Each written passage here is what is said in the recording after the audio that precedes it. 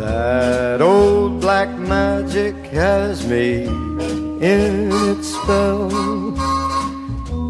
That old black magic that you weave so well. I see fingers up and down my spine. Same old witchcraft when your eyes meet mine. The same old Welcome, wizards and muggles alike, all houses, Hufflepuffs particularly, And Ravenclaws. and Ravenclaws. I am Dan Rhino. Jessica Rhino. We are the hosts of, what is it called? Broomsticks and Butterbeer. That's what we're calling it. Although we don't have any butterbeer. We have some fire whiskey, though. You're telling me that's from the books? Yes. Okay.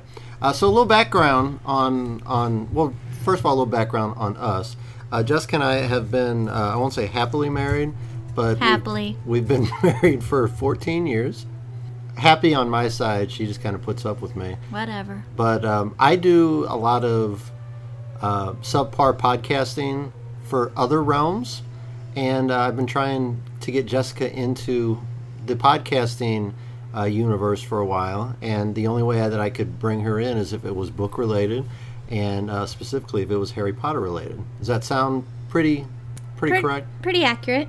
And I am actually a librarian, although my wife is the one who actually likes books. So, what kind of books are you into? YA fantasy mostly. And YA, for those of you in the non-book world, stands for? Young adult. Young adult. Got it. And what type of books that people would be most familiar with fall into like the YA? When I think of YA, I think the first thing that pops into my mind is like Hunger Games. Yeah, Hunger Games. But and that's Twilight kind of kicked it off. Right. But And when that actually became like the multi-billion-dollar movie franchise, all of a sudden all these other books started getting fast-tracked into movies with mixed results, we would say. Definitely. You were actually talking about that the other day. I think you were talking with my dad about The Maze Runner. Yes. Or something like that. And did you enjoy those books? Hated them. You hated the books? Hated them. Oh, I see. I thought you liked the books, but you hated the movies. No. I saw that the books were popular and doing well, so I was intrigued. If it was getting this mass popularity, maybe there was something to it. So I tried to read the first one, and I just couldn't get into it. It was just too hard to get into. Mm-hmm. Then I saw the movies were coming out, and the trailer looked interesting. So I was like, I'm going to give this another go. Couldn't get into it. Then finally I went and saw the movie. And after I was like, I kind of understand what's going on now. Mm-hmm. I read the book, the whole book. But I did not care at all. Yeah. Like, I didn't even care. There were these characters, and he was trying to make this decision. And I'm like, I don't care. Just pick one. Just pick one. Because I just don't care. I just wanted to get to the end to figure out what the heck was going on, why they were in this maze. Why they were running so much. Why they didn't have a clue who they are. I think that's the biggest problem. If the character, they like wipe their memories at the very beginning. They don't know who they are. Yeah. If the character doesn't know who they are, how are you supposed to care about them? It was not good. I don't know how it got a movie. But you saw the movie before you read the books. Yes, on that particular case, yes. I get tried to read the books before the you. movie, but I just couldn't do it. Couldn't get into it. I actually, a teacher friend of mine told me about the Hunger Games, and she was talking about, it's these kids that are like, this dystopian future, and they're like have to do these like gladiator battles, and I'm like, that sounds awesome. And I like read the first book, and then I found out a movie was coming out because of it, and I drug you to the movie. I wouldn't say I drug you. You'll go to any movie as long as there's popcorn. Yes, and ices. This is a fact. Involved. You'll go see anything as long as there's popcorn and ices involved. You gave me that same synopsis, yeah, and I did not think it sounded awesome. Yeah. I was picturing the gladiators on TV with kids, and I'm just like, why? I didn't understand why we were doing this. Yeah, like the guys climbing up the fake mountain in their underwear. This is what I was picturing. Yeah. Like gladiators from TV. Sexy stuff like that. Yeah. No. So I didn't really understand what you were so excited about. until I got there, and it was that what was I was awesome. picturing was not what happened. And then you read the books afterwards. Yes. Right. But most of the time, would you say you're a book first, movie second kind of person? Yes. Okay. Some examples of that? Divergent. I Okay. read the Divergent series before the movie. The third book was not out yet before the movies started coming out, so I didn't finish the whole series before the books. And you even have a shirt that says the book was better or something like that. Yeah. Do you generally feel that way? Yeah, there's just so much you can't fit into a movie that even we'll figure out when we're reading the Harry Potter stuff. There's so much more to it. There are characters that get completely left out. Sure. Because there's not time for it in a 2-hour movie. Sure. Yeah. I mean, even if you split up a book into 2 movies. Which is not always a good idea. No, it's been a money grab, really. Last few years they realized they can get twice as many people, make twice as much money, basically.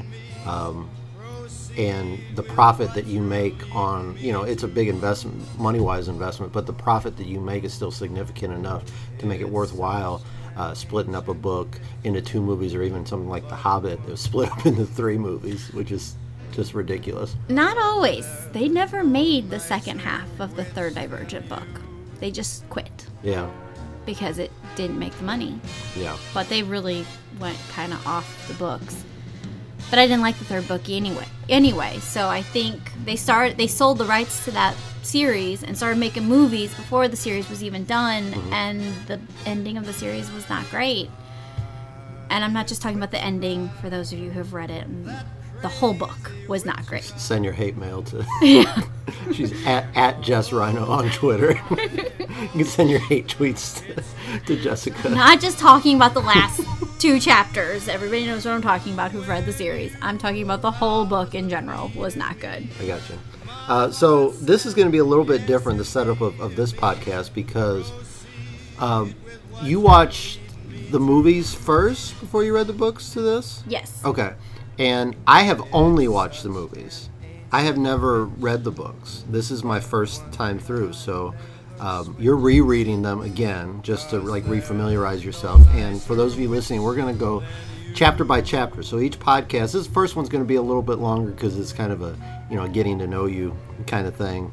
But we're going to go chapter by chapter. We're going to do a podcast for each chapter, probably about 20 or 30 minutes, and just talk about what's happening in the chapter, talk about the characters that show up, talk about some of the high points that we see in the book, and we might even get into some movie versus book comparisons. I think would be kind of interesting, especially that you've seen the movies multiple times. Yes. Right? I think I've only seen them all the way through. I mean, I catch them on TV from time to time. Bits and pieces. Yeah, but I think I've only seen them, start to finish once. So I was telling you before we started recording that I'm going to be the play-by-play guy, and you're going to be more the color commentary. I want you to go deep. I want you to drill down and go deep into what's going on here. If there's some things that I'm just kind of skimming the surface on, I want you to jump in and fill in those gaps. So I think it'll be fun. And I finally got you podcasting, and you finally got me reading Harry Potter, so everybody's happy. Win-win. So chapter 1 of the first book, originally Harry Potter and the Philosopher's Stone, Yes. and the United States version, Harry Potter and the Sorcerer's Stone, or was that just a movie thing? Nope, it's the book thing. Okay, They so didn't think us Americans would like Well, the Philosopher's Stone. Yeah, we're not. We that wouldn't s- understand it. Yeah, we're not that smart. No. So We I mean- would have thought philosopher is in philosophy, not as in magic. We don't associate it I don't want directly to read. with I magic. don't want to read them big words. Yeah. But I remember the Sorcerer's Apprentice from Yep. Fantasia, the worst Disney movie of all time. Send your hate tweets to @DanRhino, DanRyno. Sorcerers are much more interesting Yeah. to Americans than I think so, too. philosophers. Yeah, and I think that philosopher, you don't necessarily get the sense that there's magic involved. No. But I think sorcerer, you're like, oh, I remember Mickey with the hat making them brooms dance. So, I know it's there's going to be some magic going on here.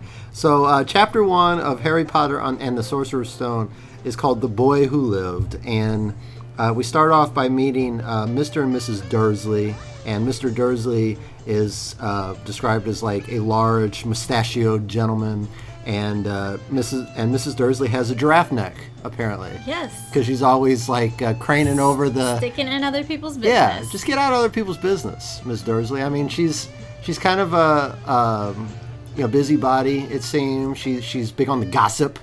Well, she wants think she was a stay-at-home mom. What else has she got to do? I've seen Desperate Housewives. This is not Desperate Housewives. It is just like that's what Desperate Housewives do in their home, man. They just get in other people's business and they gossip and they, talk behind people's backs and stuff like that. So we don't know if her neck is just normally giraffe-like, or if after years of craning over, and I know you can't see on a podcast, but I'm craning my neck right now, which is great for radio. Great. Yeah, physical actions are great for radio, I found over the years. But Mrs. Dursley is actually Harry's aunt. Yes. So her sister is Harry's mom, Lily, mm-hmm. who becomes Lily Potter when she marries James Potter. And they have a little jerk of a kid named Dudley, who, after years of working in education, I can tell you that this is a prime example of a kid who is probably a little monster, but the mom sees him as somebody who can do no wrong. Yes. My kid has a halo over his head. He does nothing wrong. Everything he does is adorable. Right. Even when he's kicking her in the shins. And throwing things, his food. Because he wants candy or something like that. You'll find out later in the chapter that we don't see him, but we hear about him kicking his mom in the shins all the way down the street because he wants candy, which is just sounds like an awful child. Sounds like a demon child.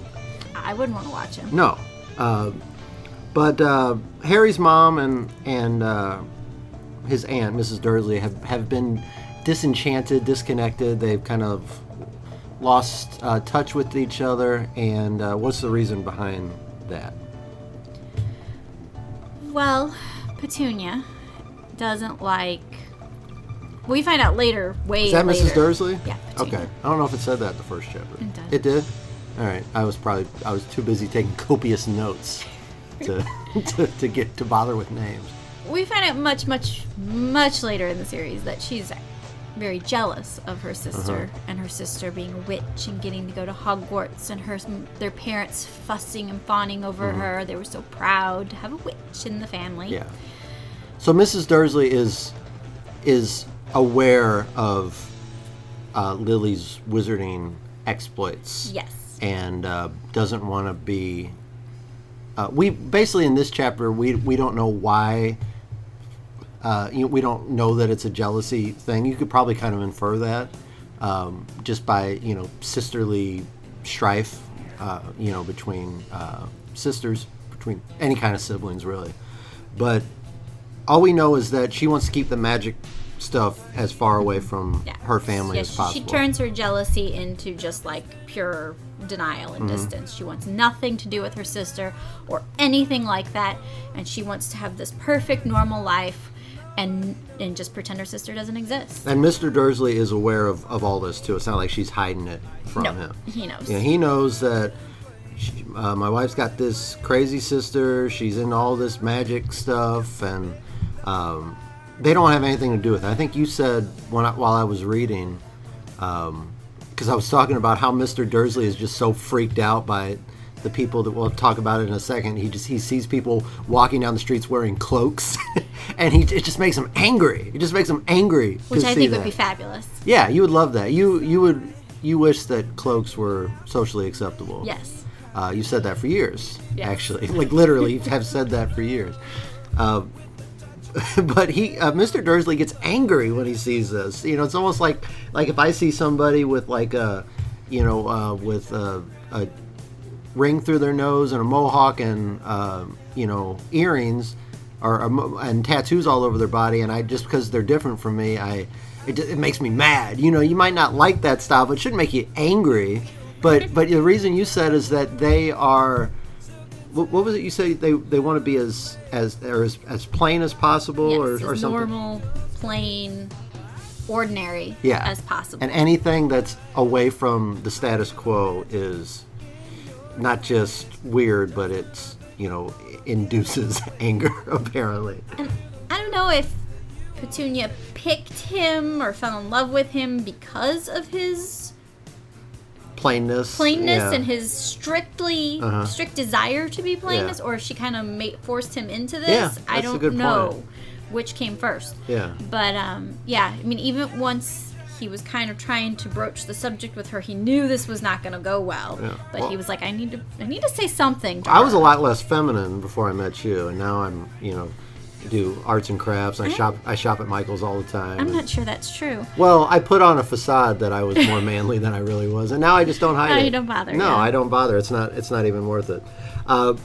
But so these owls start showing up, and owls are nocturnal creatures, but now they're just all over the place. They're just like flying, all over. We see two fly over when Mr. Dursley's leaving the house to go to work. Apparently, they're just gallivanting all over town. These owls, dozens of owls all over the place, and it actually makes the news too. So the people in the non-wizarding world who aren't aware that there's this whole magical world around them is just seeing it as kind of a phenomenon of these owls that coming out during the day. And Mr. Dursley sees a cat that's reading a map, Of course. and he probably thinks that maybe he's having mental issues, or maybe he smoked a little bit too much of that gillyweed, or No, he wouldn't do that. he wouldn't do that. Oh, because Too plain and ordinary. He's too plain and ordinary. He actually wonders if he's imagining it and then gets mad at himself because he doesn't believe in imagination. Ah, yes, imagination is too outside of normal. Yes. Plain and normal Ordinary. for him. But we've got then he's driving to work and he starts seeing these people in cloaks. Just and his first thought is that it's all these youngsters wearing their stupid outfits, trying to be different, probably kind of like some people view like the goth culture and dress. But then later on he starts seeing older people wearing cloaks too, and it makes him even more angry because in his thought that there is no age limit to being a weirdo, so to speak. Mm-hmm. But I talked about the news report, and that comes up later in a conversation between a couple of our characters, because the world is not aware. The majority of the world is not aware that there's this whole wizarding community. So they kind of the people that are aware of that, they normally don't go out in cloaks. They normally wear. We find out we hear the word Muggle for the first time, mm-hmm. Which is a non-magician or somebody who is not in the wizarding community. But they're just openly wearing their magical garb and openly sending owls just willy-nilly around town and shooting off. People are claiming they're seeing shooting stars, but I was asking you if that was because we find out that the wizarding community is celebrating something, and I was asking if that was like actual fireworks, but you were saying that maybe it was like something like sparks they were like shooting out of their wand or something like that. Does that sound about right? I think so. That's what I thought at first when I was rereading it. Mm-hmm. Later, they mentioned somebody in particular that it was probably him that was doing it. So maybe he does have a thing with a special spell that he does that looks like shooting stars. I got you. But they don't really elaborate or explain that. But the thing that, and Mr. Dursley thinks this is all weird, but the thing that really kind of sets him off is he hears some of these people in cloaks talking about the last name Potter, mm-hmm. and specifically their child named Harry.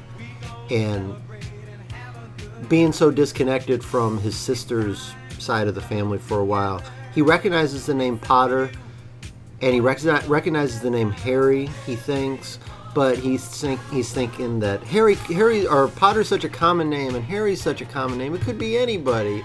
And I don't talks even himself out of it. Yeah, I don't even know if his name is Harry. I think it's Harvey or something like that.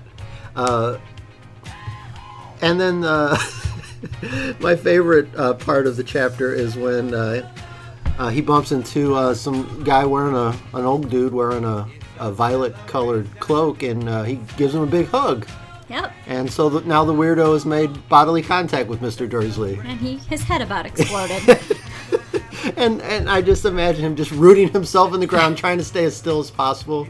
Almost like, the T-Rex in Jurassic Park, where if you don't move, like, they don't notice you're there. Or maybe they'll just wander away.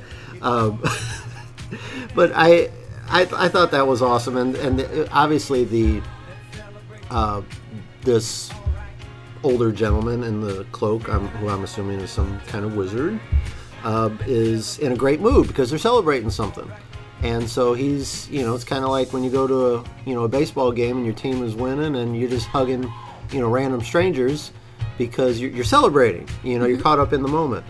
So we know that they're celebrating something. But Mr. Dursley is now, like you said, trying to talk himself out of it, but becoming more curious as to whether this has something to do with his wife's sister, and he says her kind, yes. Which is it's pretty racist, Mr. Dursley. Pretty racist of you, bro. There are a lot of undertones in the whole book. There are. Whole series. We meet kind of in the middle of the chapter. We meet one of our recurring characters, Albus Dumbledore. Mm-hmm. And J.K. Rowling, the author, gives a really, detailed description of his cloaks and his boots and his beard and everything, glasses and nose. Yeah, and he recognizes that cat that we saw earlier, that Mr. Dursley he saw reading a map, and then when he looked back, the cat wasn't reading a map, but this cat's been just chilling all day on Privet Drive. And Dumbledore recognizes the cat. And the cat is? Professor McGonagall. Professor McGonagall, another character who's going to show up in all 7 books, correct? Yep. And the J.K. Rowling describes her as a severe-looking woman. And I'm guessing that means she's been through some stuff? Or she's like, she's lived a long life? She looks strict. Yeah. Very strict. Yeah. Stern.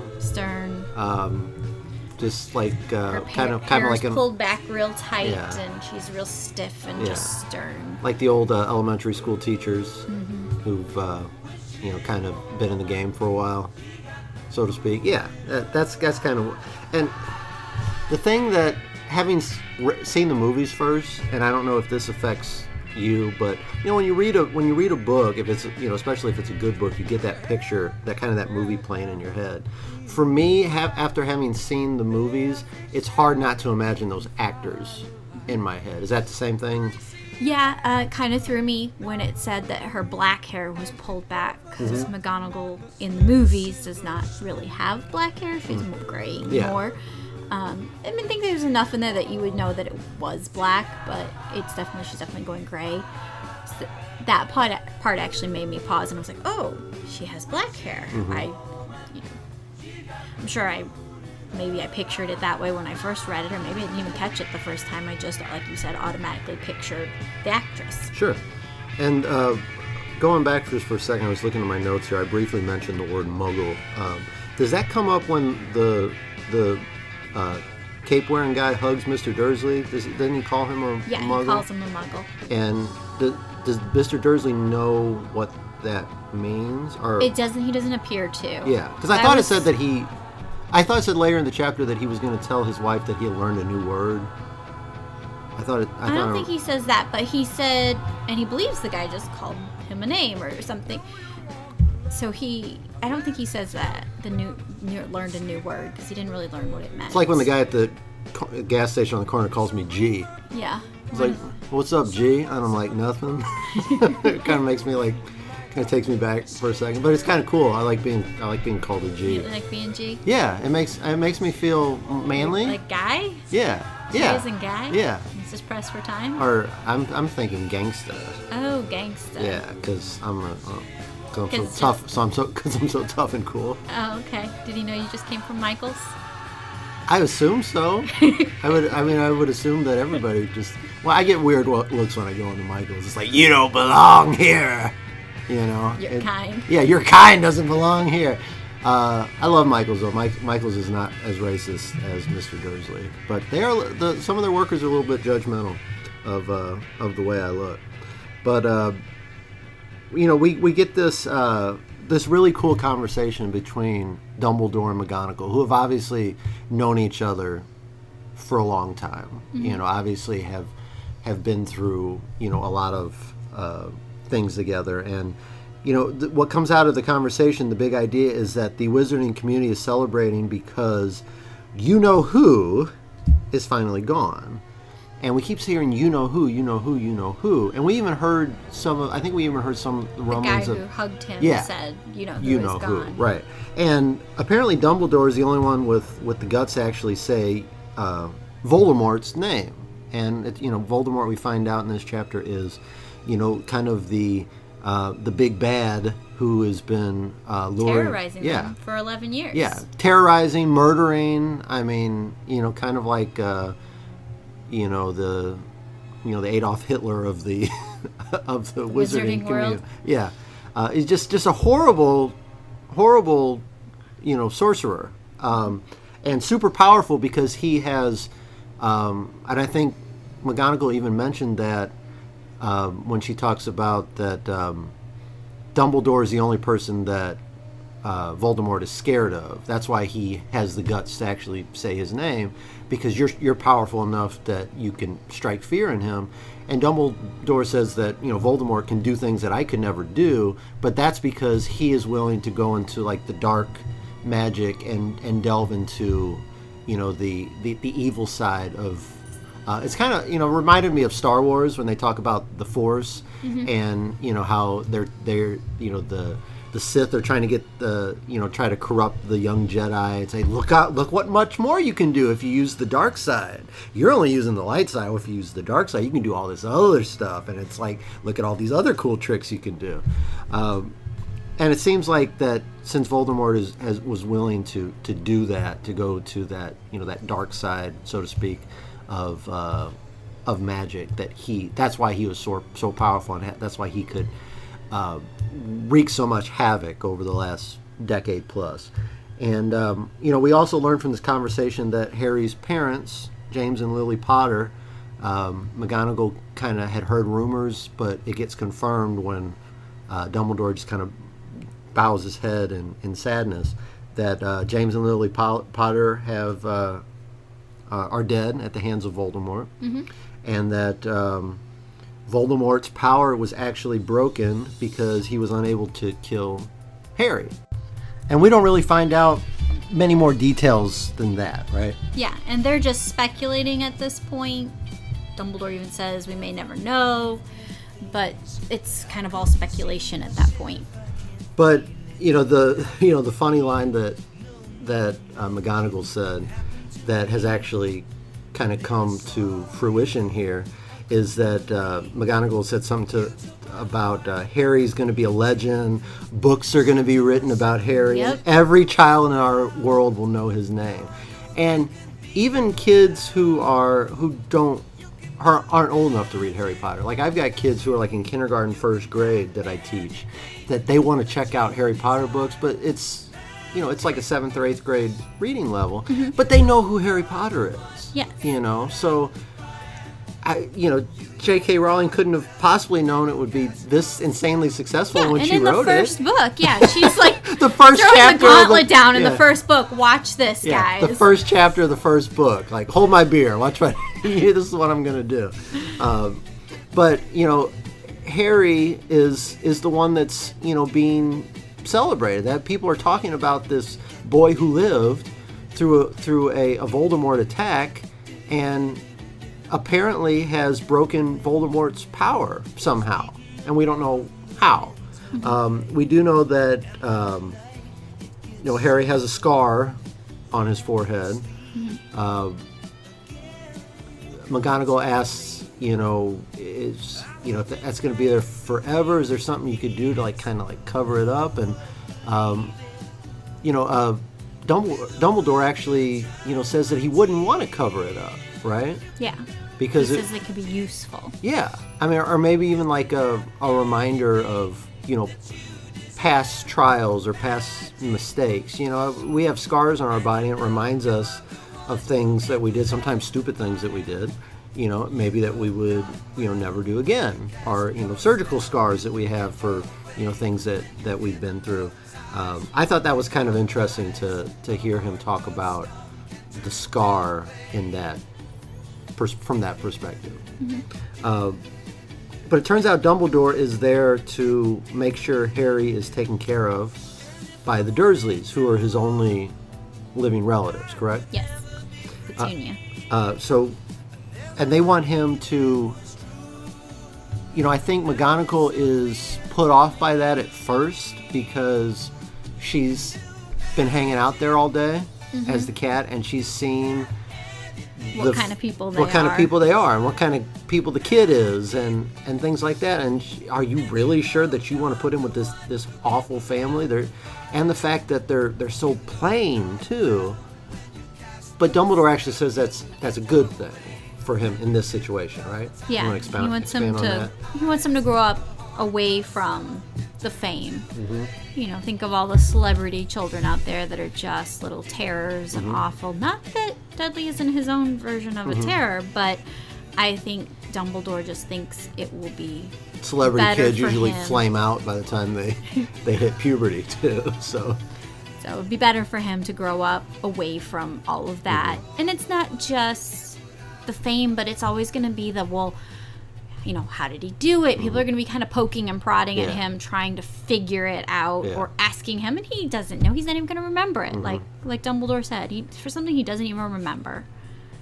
Yeah, it's he thinks that this will be the best environment for him, to until he's ready. He said it's not like they're going to keep make him unaware of magic his whole life, but when he's ready, when he's older, when he's presumably old enough to understand what's going on, and later on we would find out. Or maybe introduce him to it kind of slowly. Sure. Well, this is what this and this and this. Not the way it happened where he just got thrown into it and was completely overwhelmed. But, we do find out later in the books in the series that there's also some sort of enchantment that Dumbledore works with that too.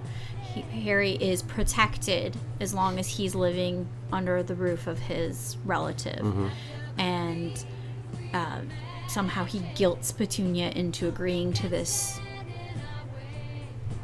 arrangement. And so he's also protected by living with his own blood. Sure. So that's part of it from Dumbledore's perspective. We don't really find that out right now, but I think that it does play a part where he'll be protected there. Since I don't really know what happened to Voldemort, if he does come back and try it again, at least he's with his family's kind of hidden. Nobody in the wizard world knows where he is. Yeah. And that would probably be the least, ideal place that you would think that he would be with this plain Jane family. Ordinary family, yeah. Unless Voldemort had the actual family tree and could figure it out. Yeah, and then he got on Google Maps and put Privet Drive in there. Yeah, but maybe he'd mistake Dudley for Harry and would that be the worst thing if Voldemort off Dudley? I'm sure the Dursleys would be upset, but really, are we gonna? It might be better for the society as a whole, though. Yeah. In the long run, I think, like a mercy killing.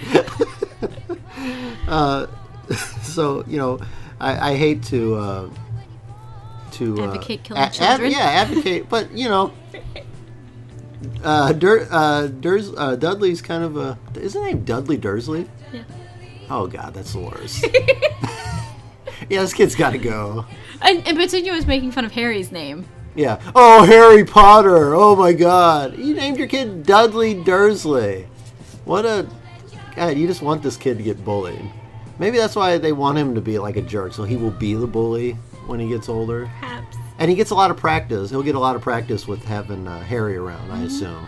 I haven't read the books, but I'm assuming this from the first chapter. They already say that when Harry gets dropped off with the Dursleys, he's already poked and prodded by Dudley quite a bit. Now, is Dudley like older? Yeah. How much older? I'm not sure. Than Harry. In this chapter, they just say about the same age. Okay.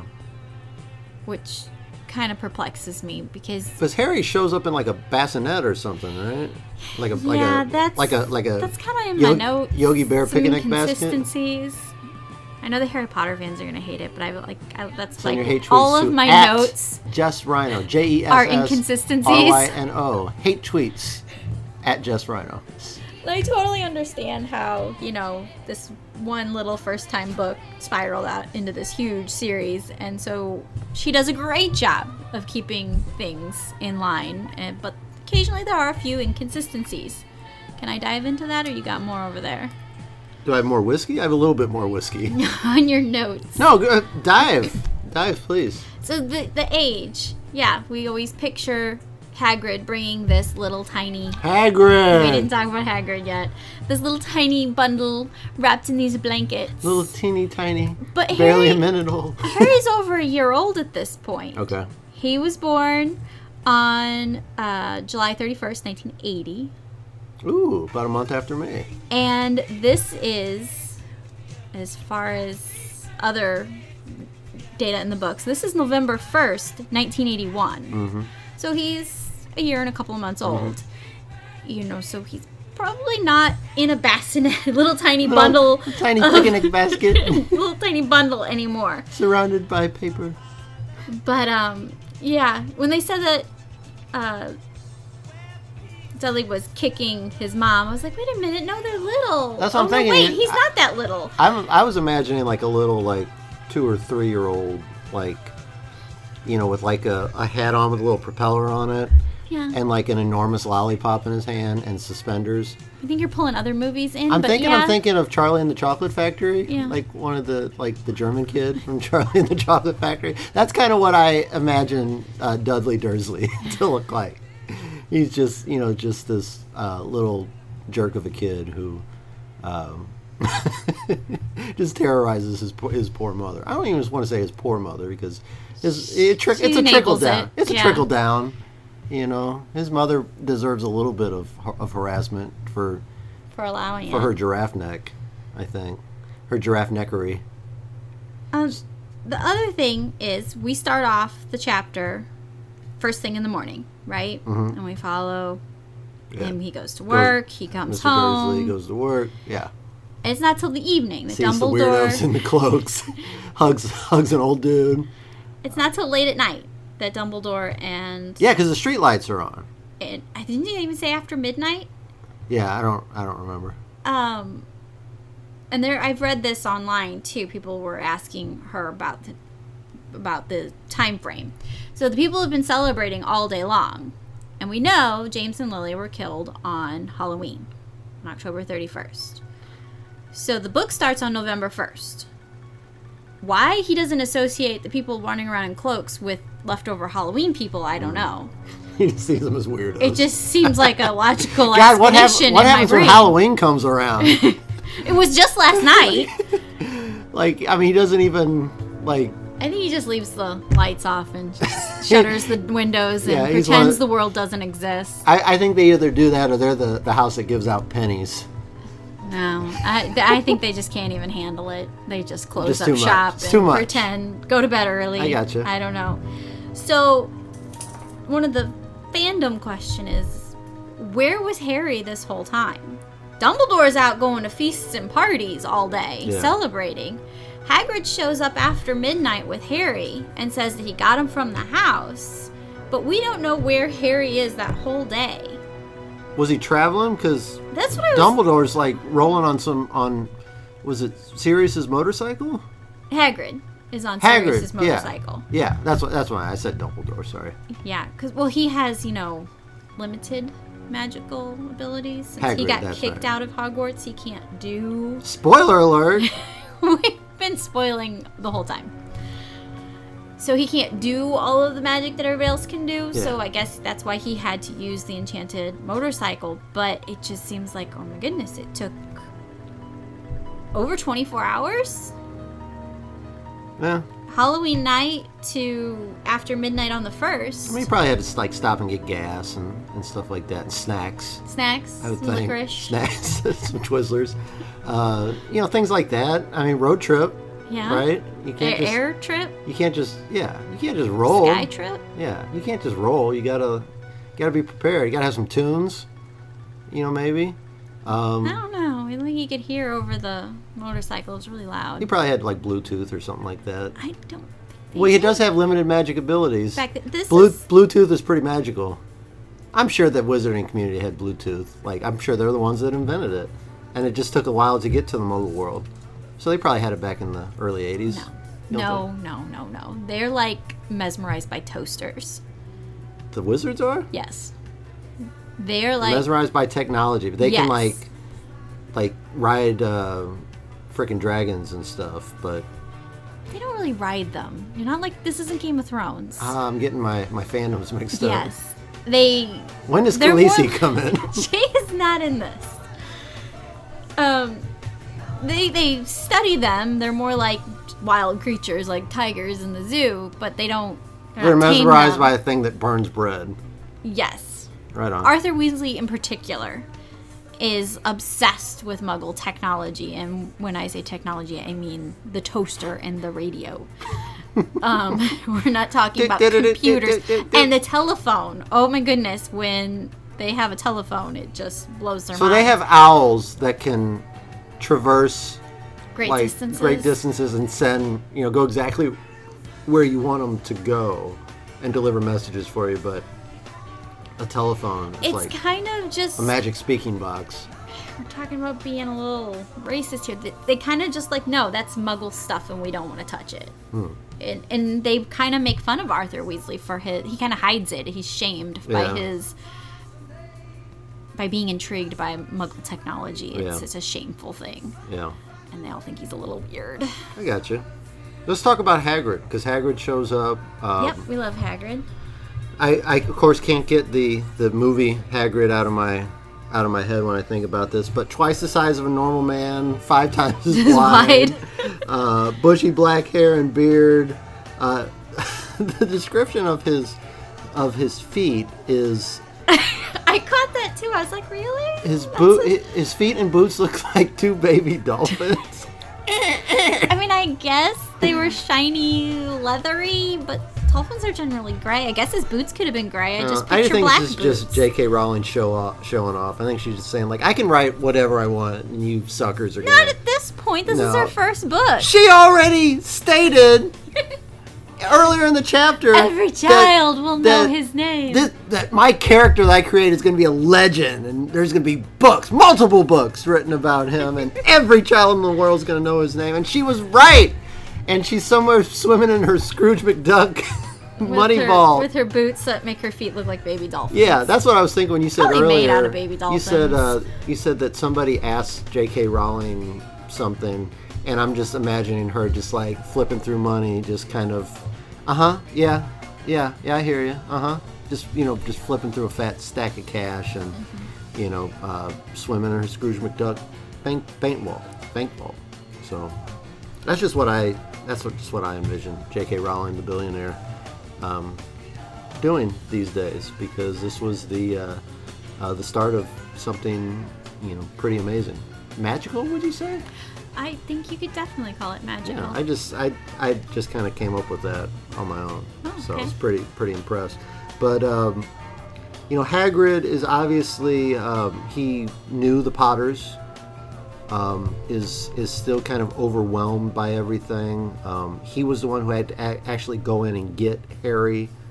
Again, I thought that was a little strange. He said before the Muggles started swarming. I guess there was a lot of ballyhoo going on in the house, and so. Well, he said the house was half destroyed, so you couldn't Yeah, you really... think the neighbors The neighbors probably would notice that. You think they'd probably and stick their necks over the Are you over the okay fence. over there? What's happening over wonder, there? Wonder what's going on over there. You know, just nosy neighbors. Not Yeah. not being helpful or anything. Just, wonder what the neighbors are up to. Why is half their roof gone? I don't know. I wonder what. They're on there. Probably had a meth lab or something in there. I knew something was going on with those weird Potters. Potter, right? Am I right? Yeah. Yeah, I knew there was something weird about him. But Hagrid's actually the one that has to actually go and get Harry and deliver him to the Dursleys. And you could tell, I mean, he has this moment where he, hands Harry over to Dumbledore, and he was pretty contained at that point, but then he just lets out this wail. She described it as like a growl, or what did she describe it as?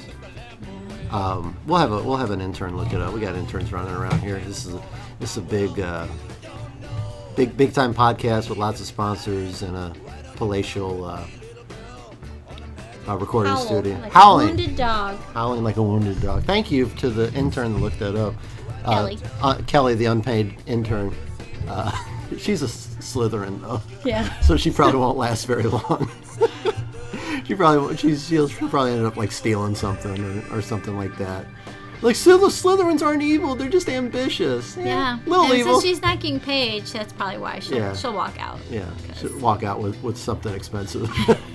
Here, and then we'll get a Hufflepuff in here who will just gladly do whatever needs to be done, and will be fiercely loyal. Or we could just get a Ravenclaw and they'd know it all and we wouldn't have to look it up. Yeah, and then they'd let you know that they know it all too. I don't know what you're talking about. They'd constantly inform you that they do know it all. So maybe a Gryffindor is the way to go. Yeah, Maybe that's kind of like the happy medium. No? No, they'd get bored and go off and play Quidditch or Yeah.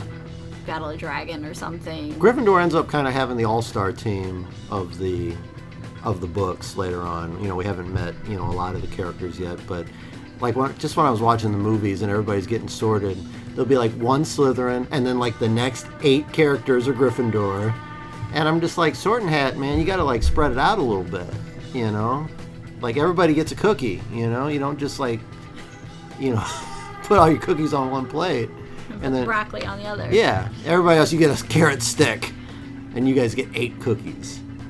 I don't know. It's just maybe that's just like an example of what you were talking about with the movies. Like, we don't have time to show everybody getting sorted.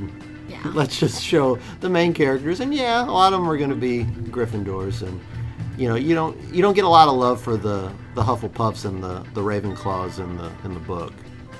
Yet random characters like Luna and Cedric. Yeah, they kind of, and especially in the movies, they don't really exist. Yeah. I mean, they're there in their background, but you don't until they're always just clapping for Gryffindor. Yeah, when they get they're always points. cheering for Gryffindor anyway. Until 10 points for Gryffindor, and the Hufflepuffs clap because they're happy for their friends. Yeah, until a couple of main characters pop up from. And the Ravenclaws are over there reading a book, so they can't be bothered. And the Slytherins are pissed off. And that's the Harry Potter movies in a It's nutshell. just, but the Slytherin gets a good chunk of time because they're always battling in the Quidditch Because they're and the House Cups evil. and They're Malfoy freaking evil. But the other ones don't really show up much. And they look evil too. God, they're all just like mad all the time, and just like they all have like the eyebrows that like the constant like permanently upset face. They're just like angry. Like, why are you angry? Snakes are cool. Tough. I don't like snakes personally, but No, you ran from that one. we had a girl. little garden snake in the driveway the other day. About It's like no thicker than a pencil. And yeah, you God, jumped it was up on that the car. it was that big. Jesus, I didn't know that. If I'd have known that, I would have. If it was any smaller, it would have been a worm, honey. God, that's scary. I'm lucky I'm still here to do this show. If you also hate snakes, you can send me your snake tweets at Dan Rhino. Just send him pictures of Don't giant send me snakes. pictures of snakes, please. I will block you. I'll block you on Twitter. But Hagrid's obviously upset with everything that's gone on. But we're leaving Harry with the Dursleys with a note in a picnic basket. No And, picnic basket. Wrapped in blankets.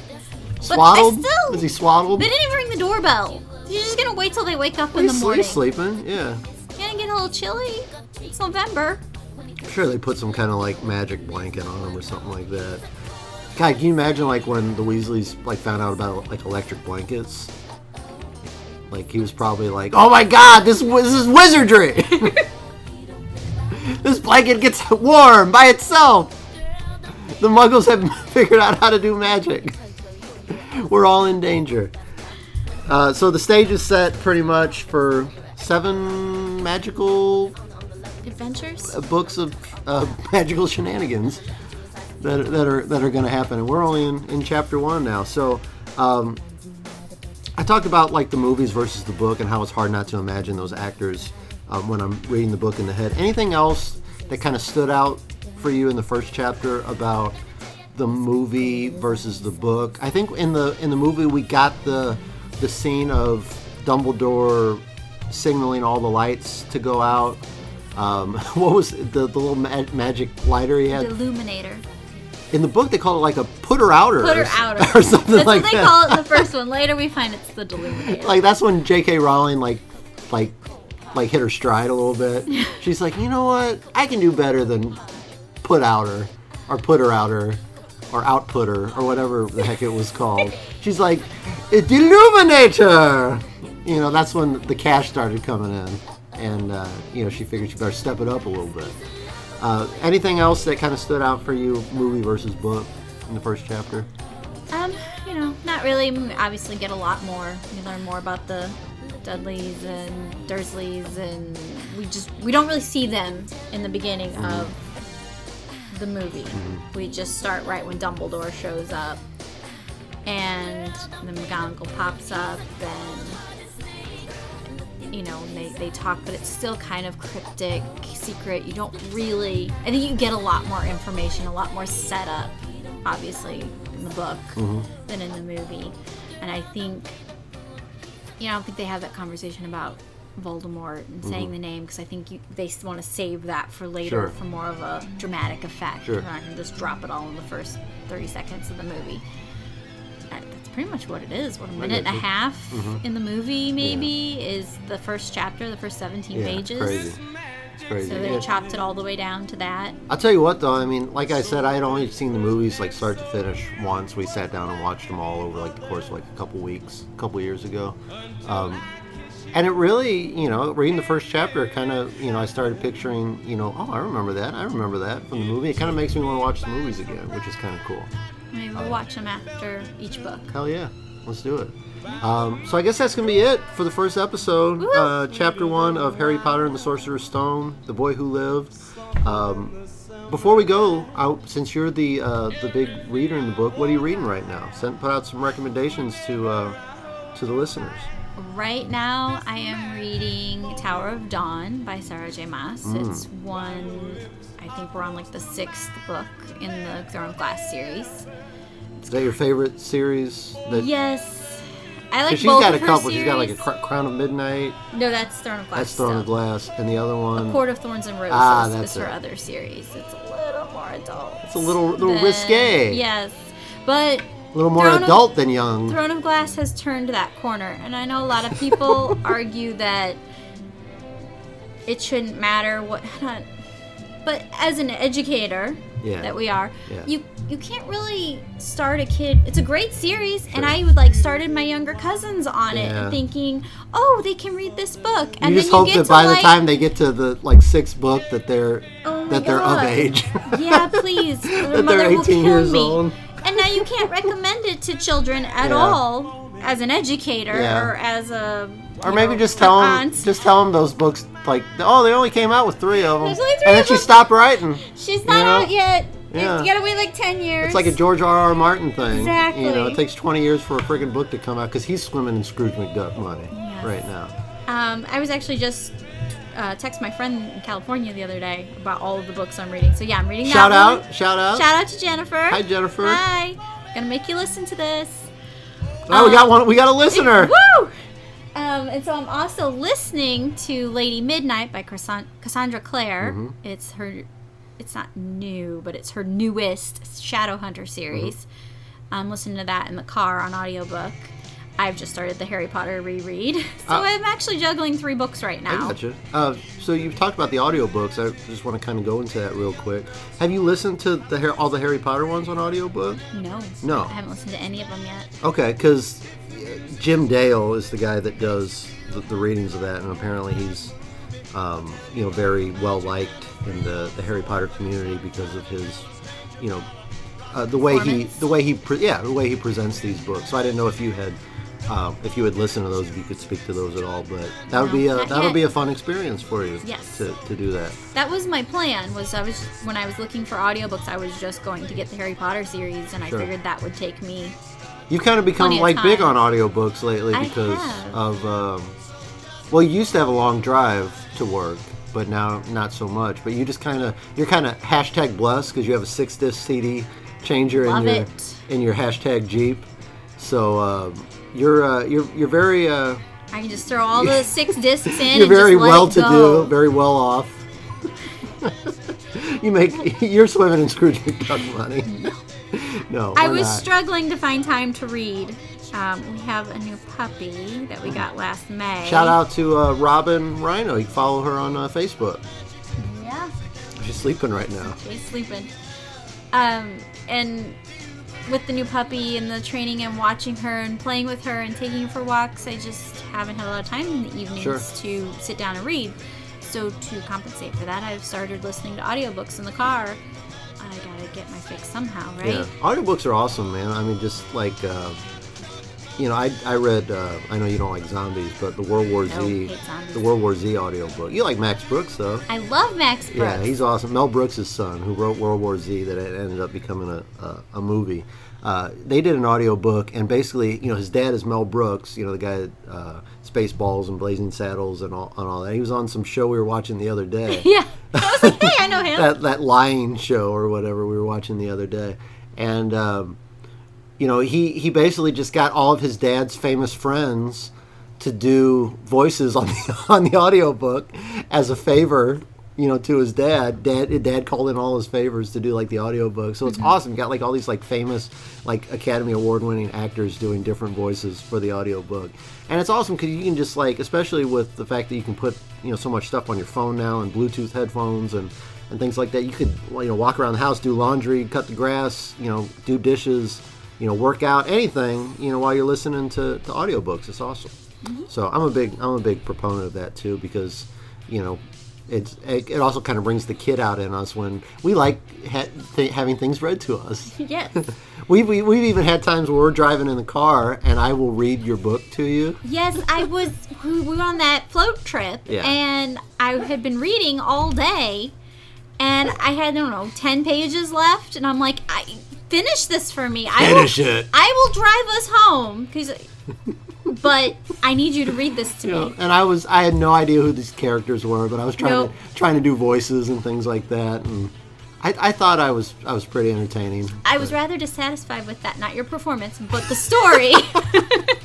Speaking of your performance, I was rather dissatisfied with that. That was the story of now that we have the freedom to put it out on the airwaves for everybody to know. I would like you to know that I did not like it. The whole story was to figure out why this character was banned from Peru.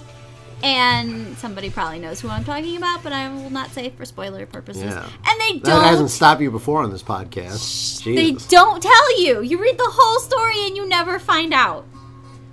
Well, so I was a little dissatisfied. That's why I stick to comic books, people. If you like comic books, you can tweet me. I am at DANRYNO. She is at JESSRYNO. I am Dan Rhino. Jessica Rhino. And this has been the first episode of Broomsticks and Butterbeer. I got it right. That's what it's called. Broomsticks and Butterbeer. Is it Butterbeer and Broomsticks? No, it's Broomsticks and Butterbeer. All right. Just checking. I'm pretty sure because I made the logo. Because I have Microsoft Paint on my computer because I'm hashtag blessed. And you are hashtag blessed for having joined us. So we will be back next time with Chapter 2 of Harry Potter and the Sorcerer's Stone. Until then, this has been Broomsticks and Butterbeer. Thanks for listening.